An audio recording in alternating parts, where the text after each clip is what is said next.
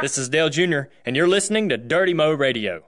My show is not my show unless I get a good Dale Earnhardt story. And because you and Jeff... Whoa. Can you think of one? I can Yes. tell you a great one. Okay, perfect. He cost me a lot of money, I can tell you that. There are a lot of stories about your dad.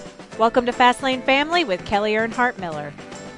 Welcome to Fastlane Family, presented by Charlie's Soap. Charlie's Soap has a solution for every tough cleaning job that you need to tackle. If you want to know more about their products, go to charliesoap.com. And if you like what you see, you can purchase directly from their site or use their store locator to find a retailer near you. This week in studio, I am pleased to have Kim Burton, who is her dad's daughter, Yeah, exactly. Jeff Burton's wife, and Harrison and Paige's mom. Yeah, You have many more roles than that, I'm sure, but that probably covers it. Yeah. How are you today? I'm good. Thank you for having me. Very excited for you to be here. Appreciate you allowing us to have you on today, and we just try to keep it real simple on the show here. So I'm just going to talk hopefully about a lot of family oriented things and not a lot of racing. It'll intertwine just because I know that's all you know, right? Right. Yeah, it's impossible not to have something racing. Yes, exactly. So for the listeners' sake, contrary to what people think, all of us in racing, they think that we all know each other. So I'm going to learn today just as well as all of our listeners, because I don't know you and Jeff that well, even though I feel like I do, because, we run the same circles. But I'm sure we will figure out that we have lots of commonalities after this is all done. But you and Jeff have been together forever, since you were 14. Yeah, I'm old. We're old. No, and I say that just in a great way, because this sport just takes its toll on relationships, and to be married to be together for over 30 years and come through the sport as you guys have, how have you made that work? Well, I think a lot of compromise. And the main thing is that I always wanted what was best for my husband, and he always wants what's best for me. So I think when you look at it from that perspective, it's not always about him, and it's not always about me. And then being able to roll with the punches, flexibility, for sure. And I think because we started dating when we were so young, and all the changes that you go through, all the metamorphoses that happen as you age, we were lucky in that our goals, our values, our beliefs all sort of grew together in the same direction. And it comes down to, he's an awesome person, an awesome dad, an awesome husband. That makes it easy for me. I'm sure he would say the same about you. I don't know. You'll have to ask him. We'll have to have him on next to figure that out. Yeah. So how long were you guys married before you introduced kids to your marriage? Let's see. We got married when we were 23, and Jeff was a rookie. Paige was born the year after he was a rookie in 95. So 3 years. About 3 years. But we dated so long before we got married. I was getting ready to say, how long did you date before? Well, wow. We were 14. I was 14. He was 15. So we dated. You married when you were 23? Yeah. So, wow. About 10 years. And I was about to say to him either happens or I spend enough time where if this isn't going to work out. But he stepped up to the plate. I would think that probably is the basis for why it works so well, for that long courting period, and to really figure out the ins and outs and what you like, and that you like everything, that you like most things, I guess. Well, exactly. But nobody's perfect. When you're 14 and 15, your brain does not work the same as when you're 25, 35. So yes, you're right about that. But I think we had such a foundation. Yeah. And able to see what kind of person you really are marrying. Yeah. And that's why now I tell Paige, wait till you're 30. Yeah. Don't do, because it's not the same now. It's not the same these days. No, it's not. It's not. She's 19, and I'm like, don't limit your horizons, and all of that. I was lucky. I found my soulmate young, and it worked out. Most people don't find that, and most marriages don't.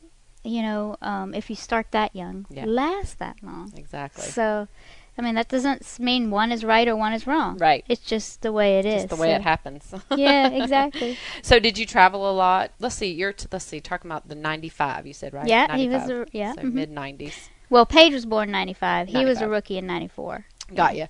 So at that time, that was probably coming on the scene when the wives were getting more Yes. involved, right? Yes. I remember when Paige was born, the first person in my motorhome wanted to see was Stevie Waltrip. She knocked on the door. I got to see that baby. Of course, I was in all of them because we were so new, Yeah. and they were so big in the sport. And I was like, oh my gosh. She wants to come see my baby. And I'm like, please don't cry. You know how they are. They Be don't. on your P's and Q's page. Yeah, she's only like Even 3 though she weeks doesn't old. know. But yeah, and she and Buddy Parrott's wife Judy and some of the others explained to me how it was, and how lucky I was coming into it where the motorhome lot was. We were sort of in the beginning On the era cusp of all of that, right? Yeah. Yep. Yeah, and so I never really went to the hotel scene.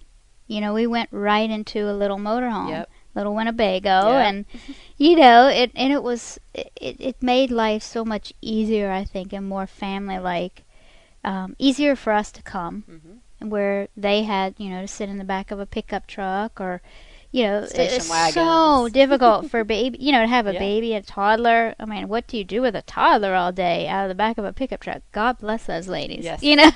Agree. So yeah, so we were on the cusp of that, and never really looked back. We always traveled together. That was our thing. We wanted to keep our family unit. We felt like if I didn't go, then my kids didn't see their dad. There was a lot of pressure. There's a lot of pressure in this sport. No matter where you are in the sport, what avenue that you work, whether you're a rookie, a mainstay, or whether you're at the end of your career, there's all different pressures. And so having that time together, my kids, they had like their friends were at the racetrack, MRO, awesome for them.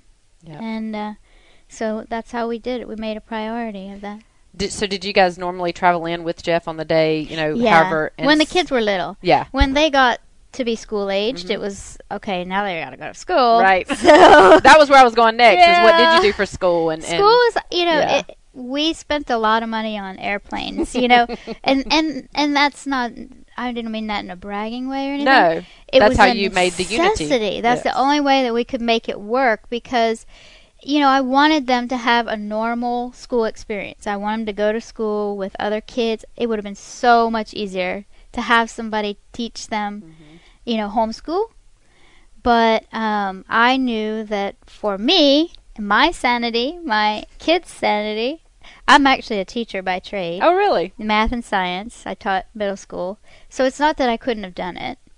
But kids don't believe their moms know anything about schoolwork. No. Even though Kids you- don't think that their moms know much of anything, period, do they? No. So for me to sit down and teach them, even the homework now, it's like they think you don't know what you're talking about, Mom. But so we really wanted them to have a regular, so that's what we did. We traveled on Fridays after school. Then when my kids got old enough to do their activities, I became like a ping pong ball, because Jeff had to be where he had to be. So we would go to Harrison's quarter midget race or Paige's horse show, or sometimes a quarter midget race and a horse show in the same weekend, and then fly in Sunday morning or Saturday night to Jeff's race to be there with him. I just always tried my best, even though sometimes it couldn't logistically happen because Harrison was racing for championships or something on that Sunday. But that, we really tried to always be for me to be at his race as well. So he didn't feel like Nobody was kicked to the curb, Nobody's right? paying- Where is my family? my wife, my kids, nobody loves me anymore.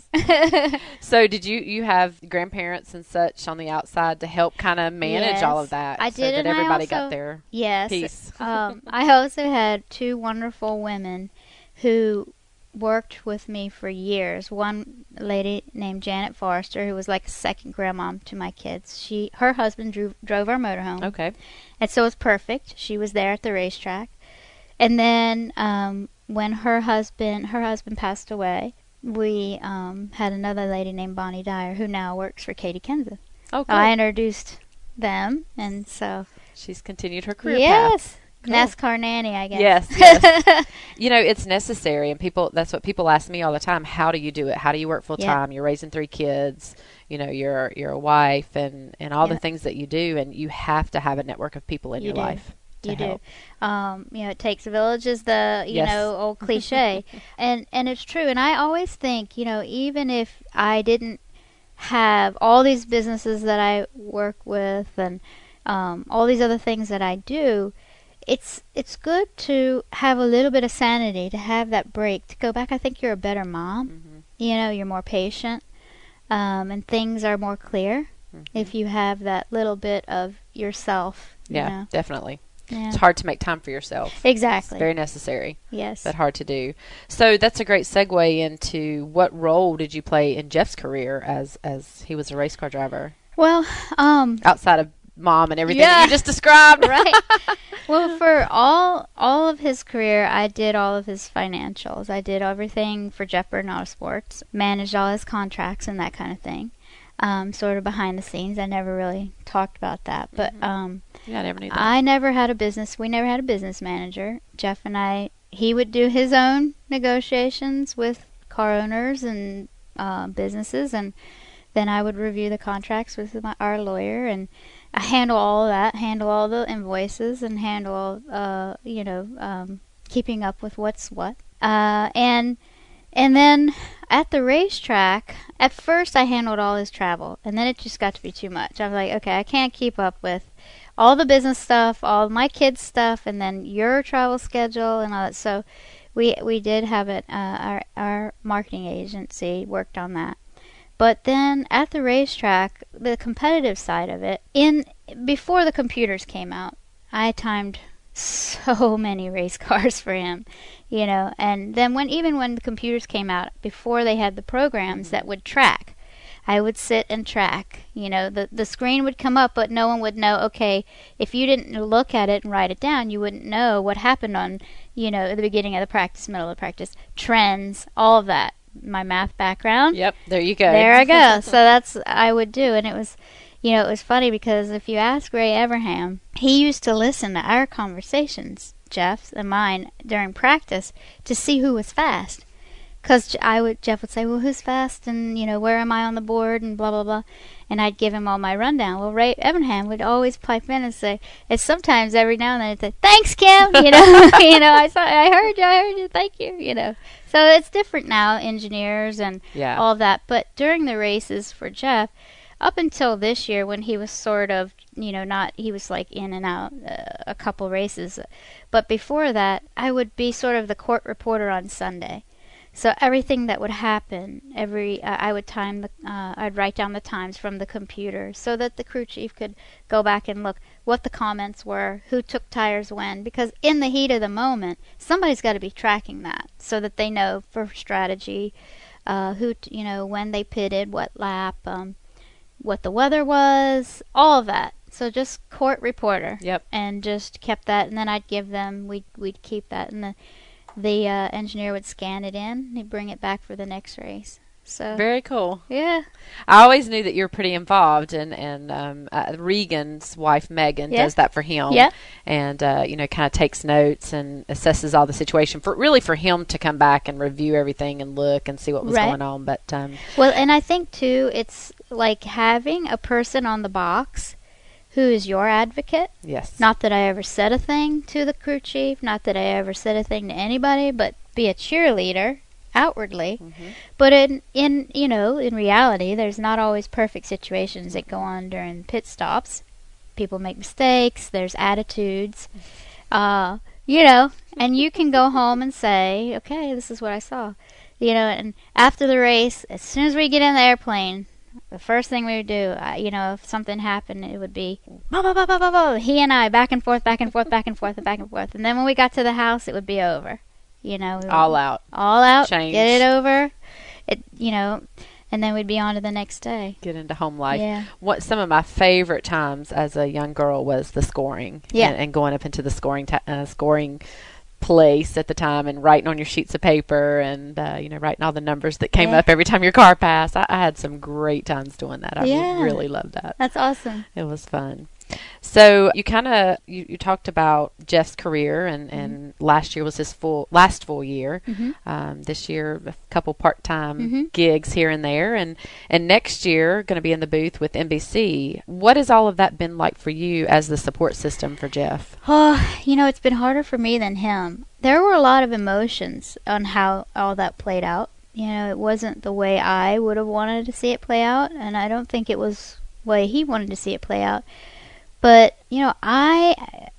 our personalities are so different, and he is more objective and analytical. I have a little bit more Italian, emotion that comes into play. And that, for him, it was him. For me, it was my husband. And I think if something happens to your husband, it almost makes you more mad than if it happens to you. Yeah, absolutely. Yeah. So it's been hard for me. Yeah, it's been hard for, missing some of the whole, that's been our life to do that. It's been great in some respects in that this year was Paige's last year of high school. He got to, see her go to the prom for the very first time. He was the commencement speaker at her high school graduation and did a phenomenal job. I'd never seen that man so, emotional before a public speaking. I didn't think he was going to get through it. I was like, oh my God, I knew I would cry. I didn't know he was going to cry. But he has been able to see Harrison, and I've really raised Harrison in his racing career because Jeff's been at his racetrack. So we would, obviously he would coach him, but he never really was at the race. He would watch the live feed because I was there with him. They had internet, some of the internet stuff, and so he could watch him race. And he's been able to be totally involved in it a lot this year and see, and that's been a blessing. So I have to look back at that and say, that was obviously a positive. But, I think when it's been your life for 30 years and then it's a change, anybody that goes through a retirement phase, it's similar. Yeah. Jeff is so lucky in that he's a multifaceted person. So for him, he has the chance now to build a different career within the sport he loves. And I think that has helped, him make that transition. Whereas if he did not have that to look forward to, it may be difficult. Yeah. Had he always kind of had his eye on television, or how did that come about? There's been a lot of things that people have thrown at him. He's really, really, really good at getting into a race team and finding what their weaknesses are and, giving direction. If the people will listen to him, I never know. That, that's another the side point. of the story, right, exactly. And working with people, he's so objective, and he's really good at getting people to understand what he's talking about, and he's objective about himself, which I think that makes sense. So people had often thought he might, be running a race team or something like that. So, and there's been a lot of people that have wanted to run for office somewhere. They call him the mayor. Yeah, and they in our industry. And I'm like, wait a minute, I don't know if I want him to run for office. There's a lot that goes back to the family. Yeah, I think if he's that objective, I don't know that politics would suit him. The politics of today, right? Right. Well, I think what they need is somebody more like that. No, they do. They definitely do. But I just don't think that certainly one person can spur that change. But it would probably be a long time. Oh, right. In the big picture. Yeah, no question. Yeah. I mean, Yeah. They certainly need more objective people in politics. Amen. Yes. And then of course television. I mean, he does such a good job. But I think what he's able to do is bring some, like I said, his objective opinion. But he is an educated person in his sport. He does never stop learning. He's always talking to people and figuring out what's the next step. Yeah. And I think that our sport sort of needs that right now. We need a fresh look at it. Yeah, I think it's going to be very exciting. I've sat through several of the NBC presentations as they have been going around Charlotte Race Week and telling the teams and whatnot about what they're looking forward to and how it's going to work. And Rick Allen's talking about getting to know Steve and Jeff, and they're going to be spending a lot of time together over the next several months just recalling old races and kind of getting their patterns down. Right, and I think they're going to call current races fake ones. Yeah. Oh, okay, cool. So they'll be watching the real race and calling it and do a fake race. Oh, cool. That's cool. So I think it's, and no disrespect to anyone who's in the field doing that today. Oh, no. I don't mean that. But Jeff and Steve, having worked right up into driving race cars and crew chiefing race cars, their perspective is going to be great. Right.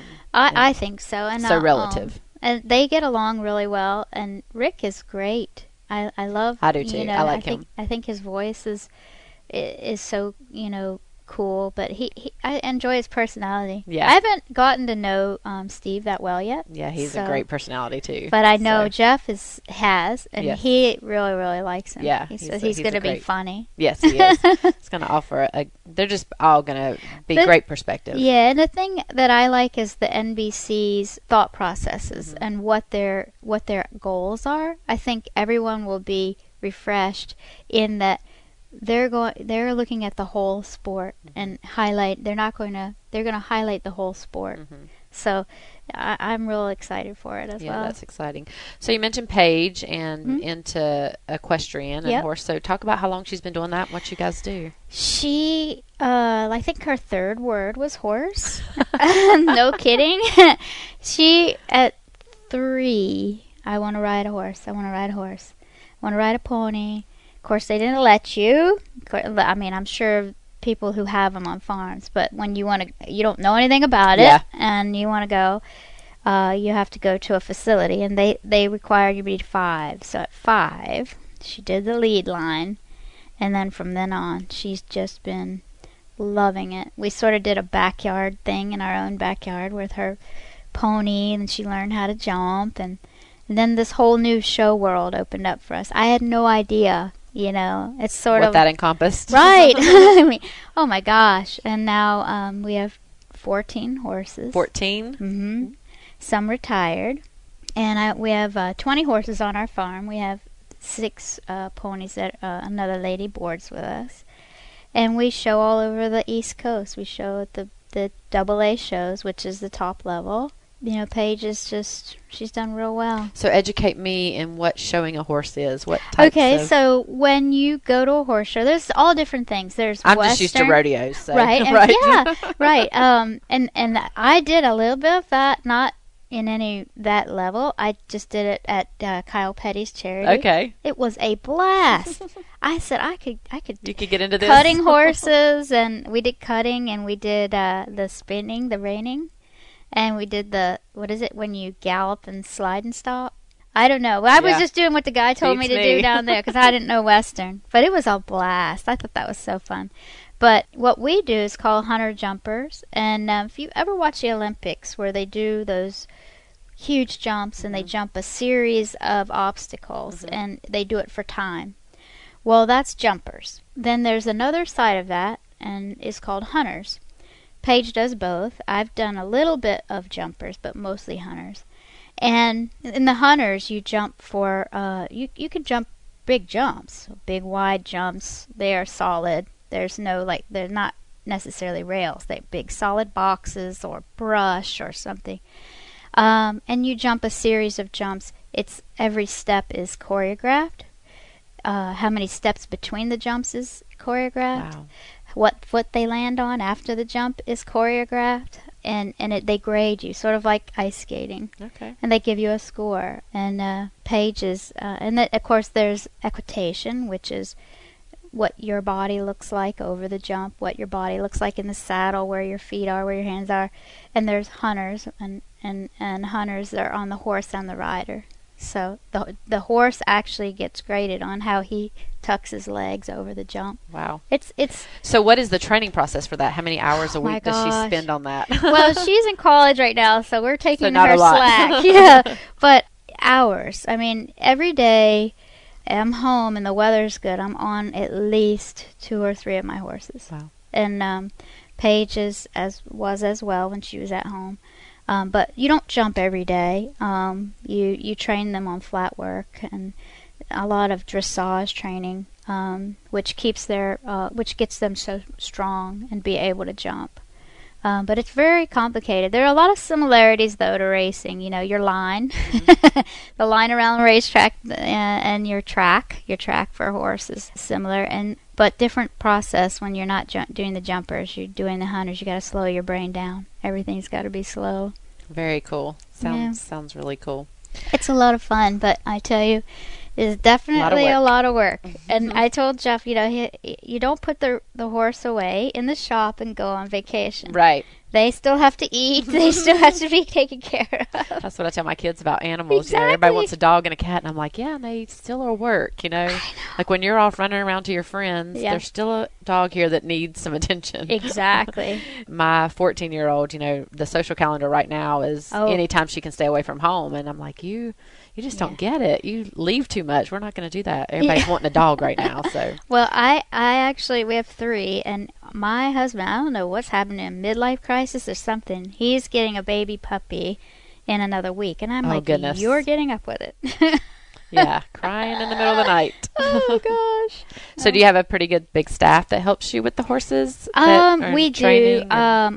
We have trainers that we train with at the horse show. They're some of the top trainers in the country, but they don't train us at home. I have Lorna Conway works with us at home, and she is a rider herself. She does a lot of amazing flat work on the horses, and then helps keep us in shape for when we go. And then we have another lady that comes in Anthol and clinics. But very interesting. Yeah, it's I think horses, they have such beautiful personalities. Oh my gosh, they're all so different. They're just like people. Yes. My Teddy is like a teddy bear. Yes. For me, but not for everybody else. Right. You know, I mean, he is very suspect of anybody new, and he'll let you know.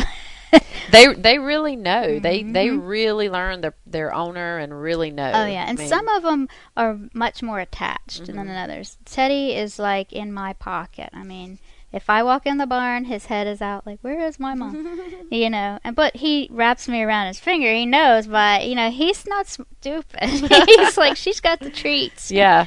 But I ride him every day. I'm the one that rides him every day. But they're all different. I have some that are, and he can be wild, he can be crazy. I have some that are really wild, some that are really calm. I have some that, you know. And the funniest thing, when Jeff retired, before he retired, he said, "Oh, I'm gonna learn how to jump a horse in 3 weeks. I can do it, no question." I said, "Oh, you can." I said, "Okay, let's get your insurance paid up." I said, "Okay, all right, you're gonna learn to do that." And he's like, yeah. I said, "Okay." But I don't have a horse that I would, like, set him on right now. I'm like, okay, they're all too valuable. You can't screw my horses up. One bad act with them, right? Right. Well, it can They'll mess them up, right. Well, anybody that knows anything about horses, if you get a horse scared of doing their job, that's a bad, that's a bad recipe. But I need to go find him one, right? One that he's not going to go to the show for us and say, okay, now you're going to learn on this one. I recall some stories about my dad like that. You know, they can do anything, and then they don't realize really what they're saying that they can do. I tried to get Harrison to learn how to ride instead of race because I was like, 2 kids doing the same thing.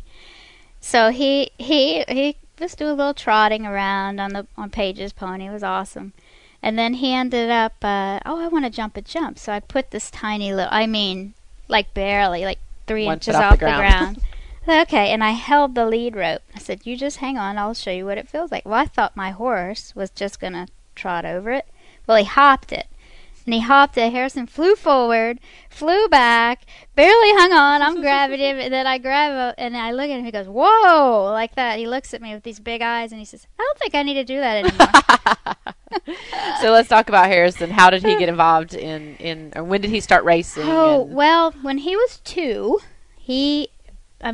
fascinated with race cars, fascinated with anything with wheels, really. And so we got him one of those little battery-powered cars. It was looked like a little F1 car, And he would go, probably a lot of the older guys will remember, he would go around the motorhome lot and I mean wear the wheels off of that thing. He was like 3. And eventually he did. He wore the wheels off of it. So when we said, well, he said, I want to go faster. I want to go faster. And I don't think there's anything out there faster when he was 4. So Jeff started looking into it, and he did go-karts as a kid.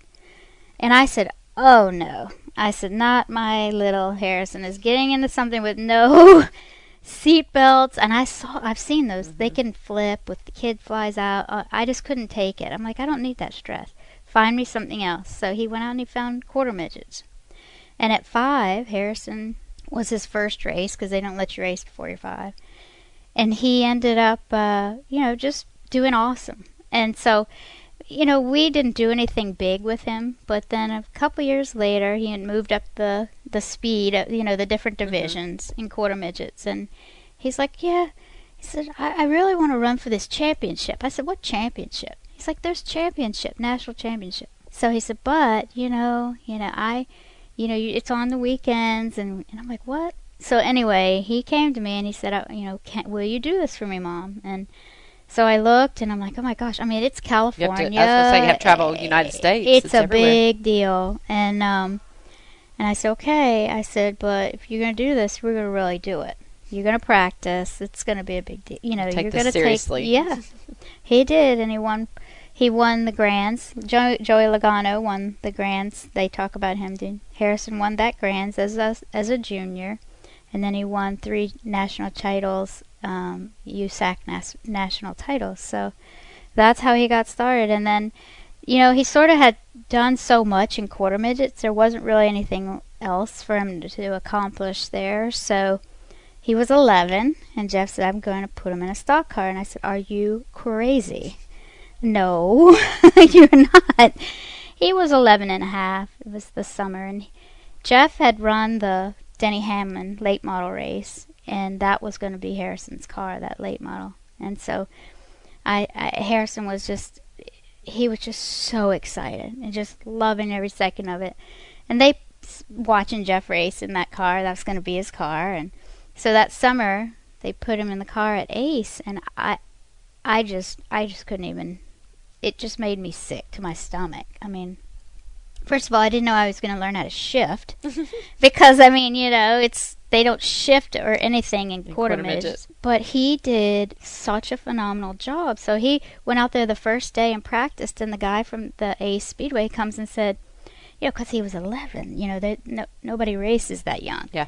And they're like, yeah, he can race this weekend. I see what I see today. He can race this weekend. I said, no, he can't. I said, back it on up. No. But eventually, about 3 weeks later, he did. He raced, and he finished 7th in his first race. Wow. He had a pole at 11. He won his first limited late model pole at 11. He won 5 pro late model races at 12. 5 pro late model poles at 12, and 2 races at Dillon Motor Speedway, the next step up in speed. And then this year, he's run the pro and supercar at 13, and he was the youngest ever winner in the Whelen NASCAR series. And New Smyrna, he won 2 races down there at the World Series of Asphalt. Wow. So, and he's just 13? He just turned 14 this week. Just 14. Wow. But he was just 13 when he started.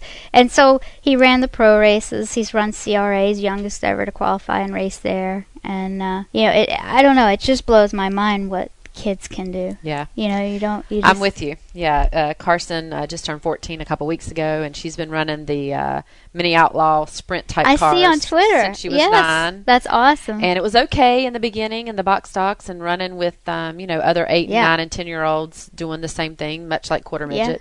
But when she moved this year into the open division and racing with 25 to 40-year-old males. It's crazy. She's 100 pounds, 13 years old, and I'm like, wow. And I still can't really put my finger, other than just to say I'm her mom, but the difference in watching my dad and my brother, my other brother, my nephew Jeffrey, whoever, I don't get nervous about that. And even have lost my dad, in this sport. but there is something about your child that it is excruciating. It's terrible. They're thinking about testing a late model soon. Oh gosh. Well, I will tell. I mean, they make fun of me so badly because when he's racing, I'm a nervous wreck, and I could sit and watch. I mean, it wasn't like I wasn't nervous when Jeff was running or excited or anything, but I could at least sit down, and do my job. Yeah. But I don't have enough willpower to do a job while he's you're watching racing. Harrison. I can't stand it. And it's like what you're saying. He's racing against grown-ups that he races, Eric Jones, Bubba Pollard, Augie Grill. He raced Chase last year, Chase Elliott.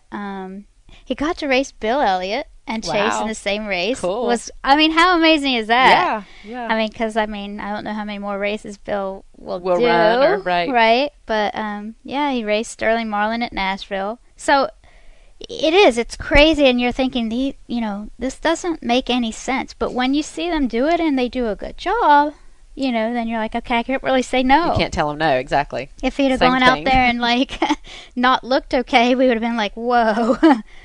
And not every kid, 13, can do what, Carson and Harrison does. It's not as easy as it looks. No, it's not. I know I couldn't do it.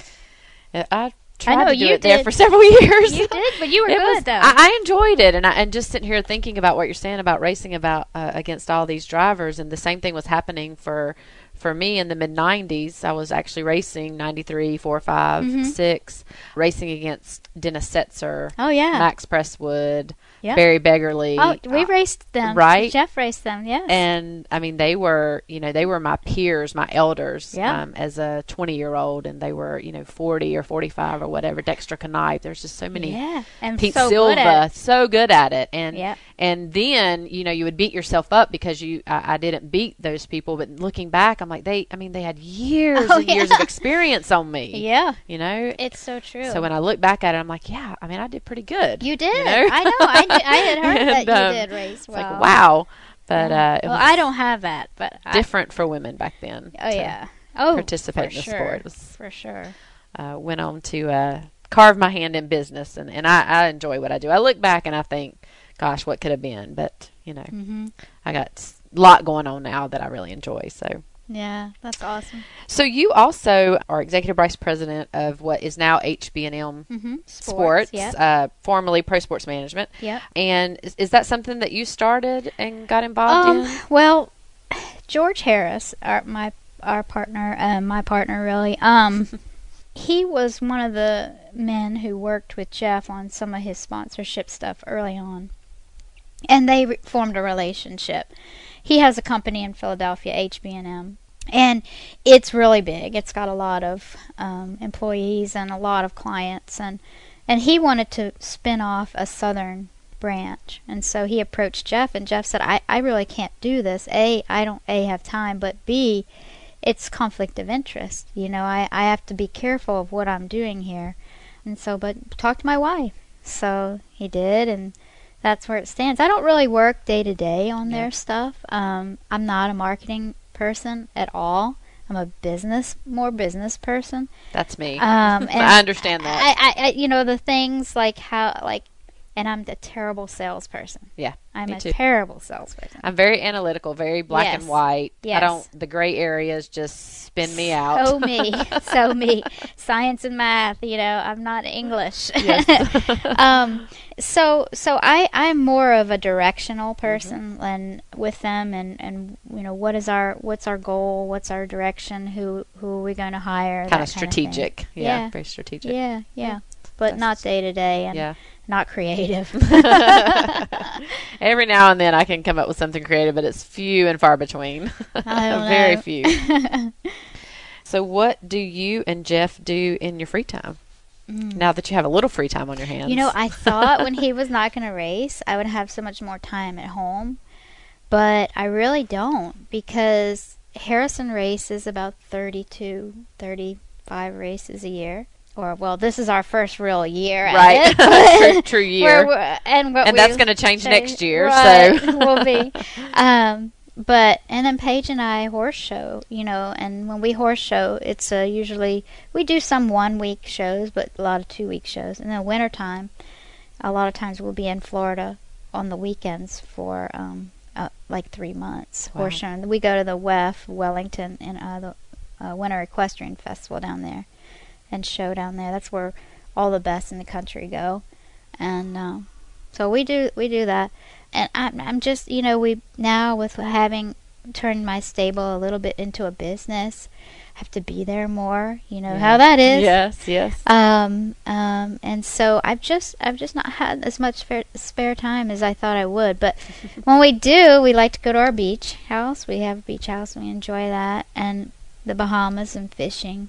If we can. You like the fishing? I don't like the fishing. Yeah, I they don't do like well the with that fishing, either. but I like the beach Yeah. and the sun and the sand and Me the too. water. They can cook the fish and Yeah. I'll eat it. Yeah. I mean, they can catch the fish. Catch the fish, yeah. Yeah, and I'll eat it. But What is Paige studying in college?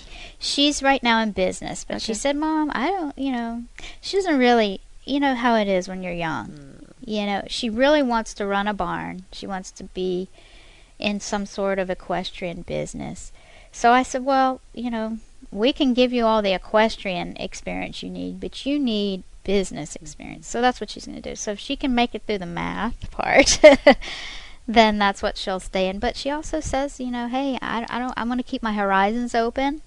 And this is a liberal arts school. She goes to High Point. Okay, yep. And so they have a lot of different offerings there. And Yeah. so we'll see. Well, give her some hope. I started out as a criminal justice major because I was really into the investigative Yeah. kind of piece of it. Quickly decided that this was pretty narrow focus. Yeah. So I changed to business. Failed cost accounting, Uh-oh. failed economics, and I think I'm doing a pretty good You job. are, So give yeah. her, she's got Exactly. some. So it's not Give her like some all, I think yeah. business is, it's such a broad Yeah. thing that you can use in so many Exactly. disciplines. It really is relevant to anything you're Yeah, doing. yeah, And yeah.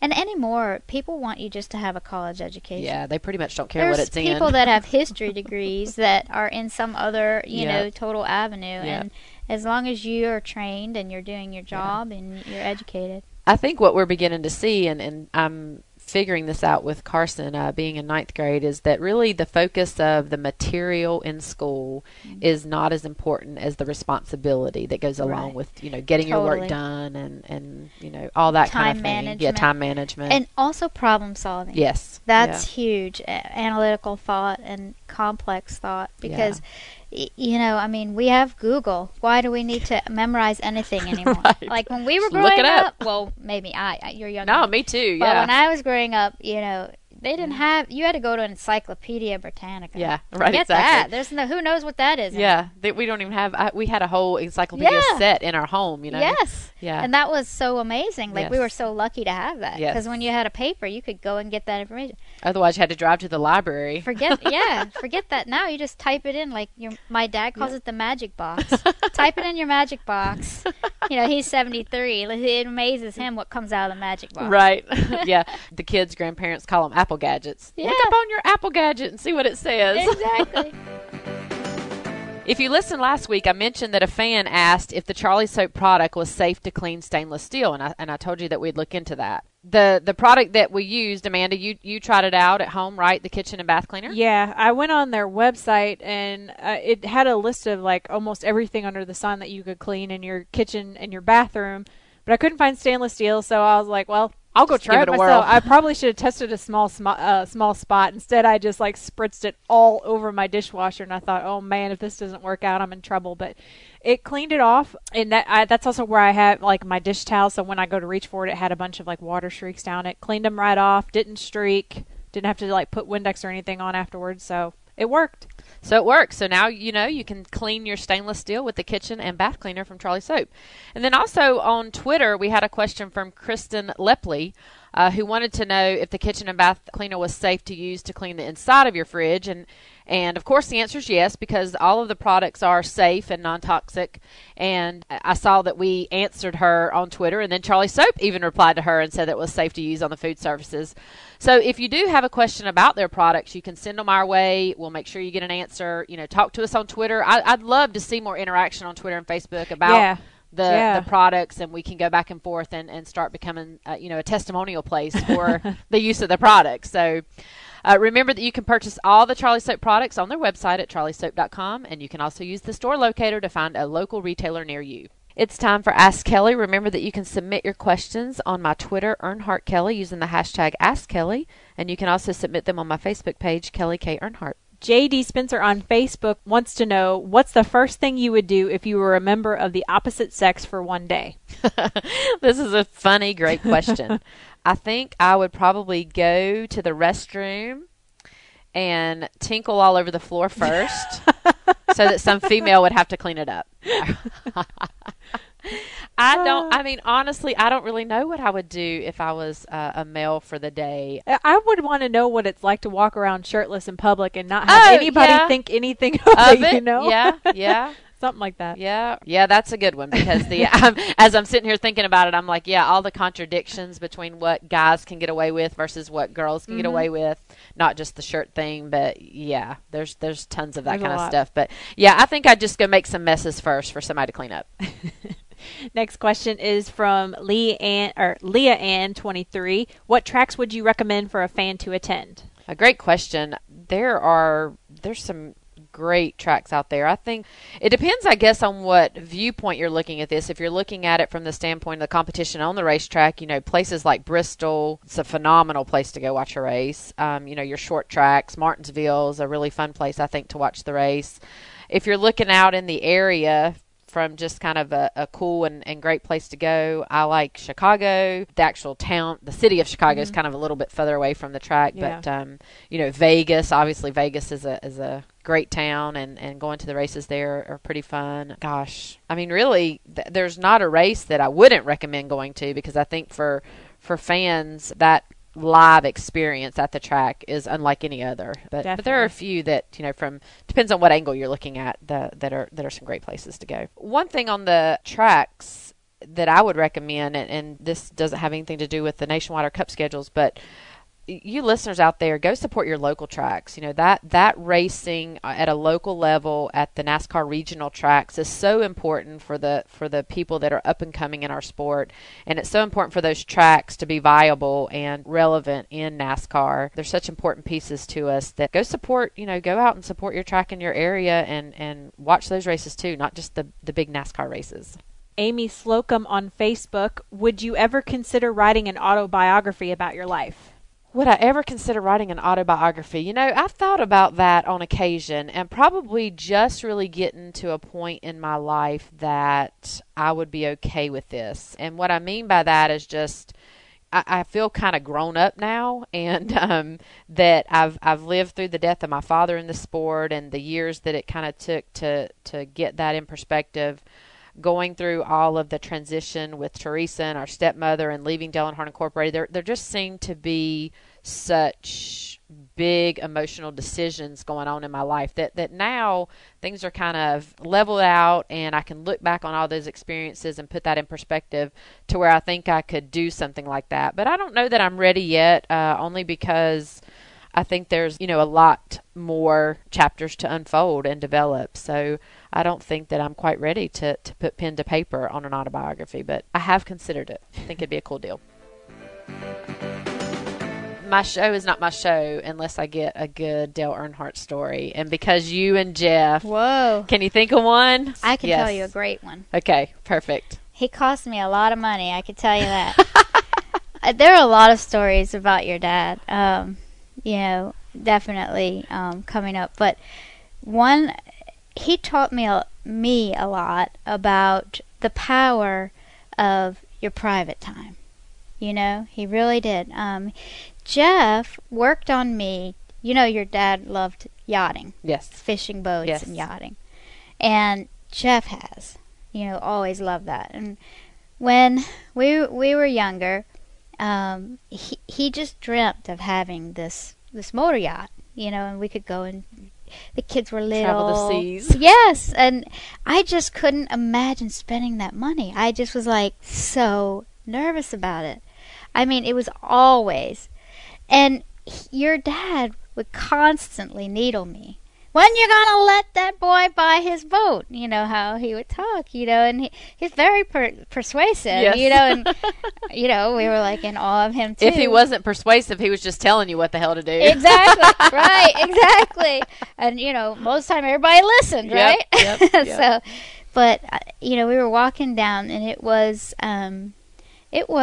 the year that he passed away. And it was actually that day, the Daytona race. And he, I just said, we just can't do it. It's too expensive and all of this. But he put his arm around me walking down pit road.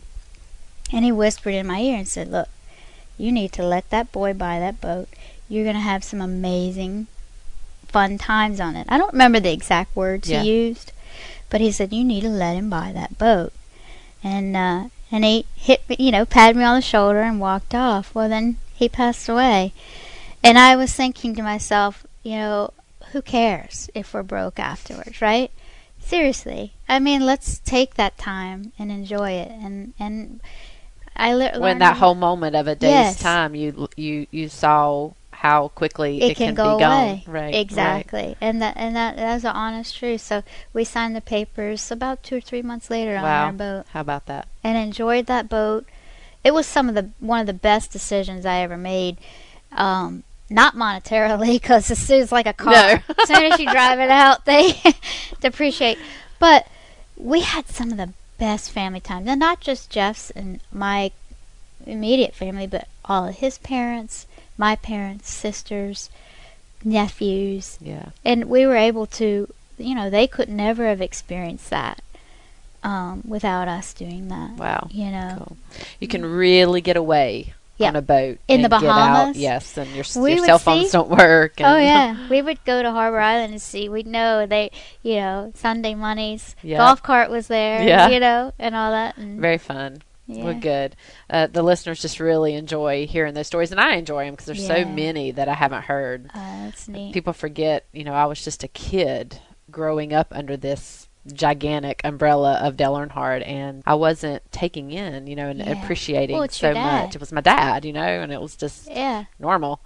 I mean, So I Harris, love hearing these stories. And I can looking totally back. get that, because I think when it's going on, I mean, even now that I look back on Jeff's career and our life in the sport, it's just normal. Yeah. It's not, and you don't really take the time to sit back and say, gosh, wow, what we have accomplished Right. here. And then when it's over, you're like, how did it get over so fast? Right. Yeah. Yeah. Someone asked me yesterday, a fan said, what was it like growing up in Earnhardt? And I said, well, I don't know anything else. So I don't Right. know what to compare it to. I mean, growing up as an Earnhardt for me was what it was. And Yep. I don't know how to compare it to growing up as a Smith or a Jones or a Miller or whatever it is. Right. It's all different. Yep, you know? it isn't, and it's your reality. Yeah. Yeah. And it's just like my So- kids, the same thing, It's their reality. That's their dad. And they don't look at him as Jeff Burton, the race car driver. They Yeah. look at him as dad. That's Dad. Yeah. Well, I'm very excited that you guys have got to. It seems like you've been able to do so many family things this year, and Yeah. the prom and graduations and all of those special moments to have your parents involved in. That timing is sometimes perfect, right? Yeah, yeah. It And, doesn't ever, life isn't always fair, and it doesn't necessarily work out as maybe you would want it. But you got to take the positives out of everything. Yeah. Well, it's been great having you, and again, just appreciate all your candor and very Thank you. delightful. Thank you for having me. Yeah. Thank you for joining us for this week's edition of Fast Lane Family, presented by Charlie Soap.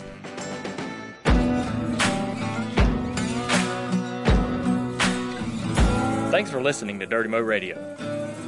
I appreciate everyone tuning in to Fastlane Family, presented by Charlie Soap today. Now go visit charliesoap.com and check out their unbelievable line of cleaning products. Tackle some of your toughest cleaning projects and help support this wonderful sponsor of Dirty Mo Radio. Again, that's charliesoap.com.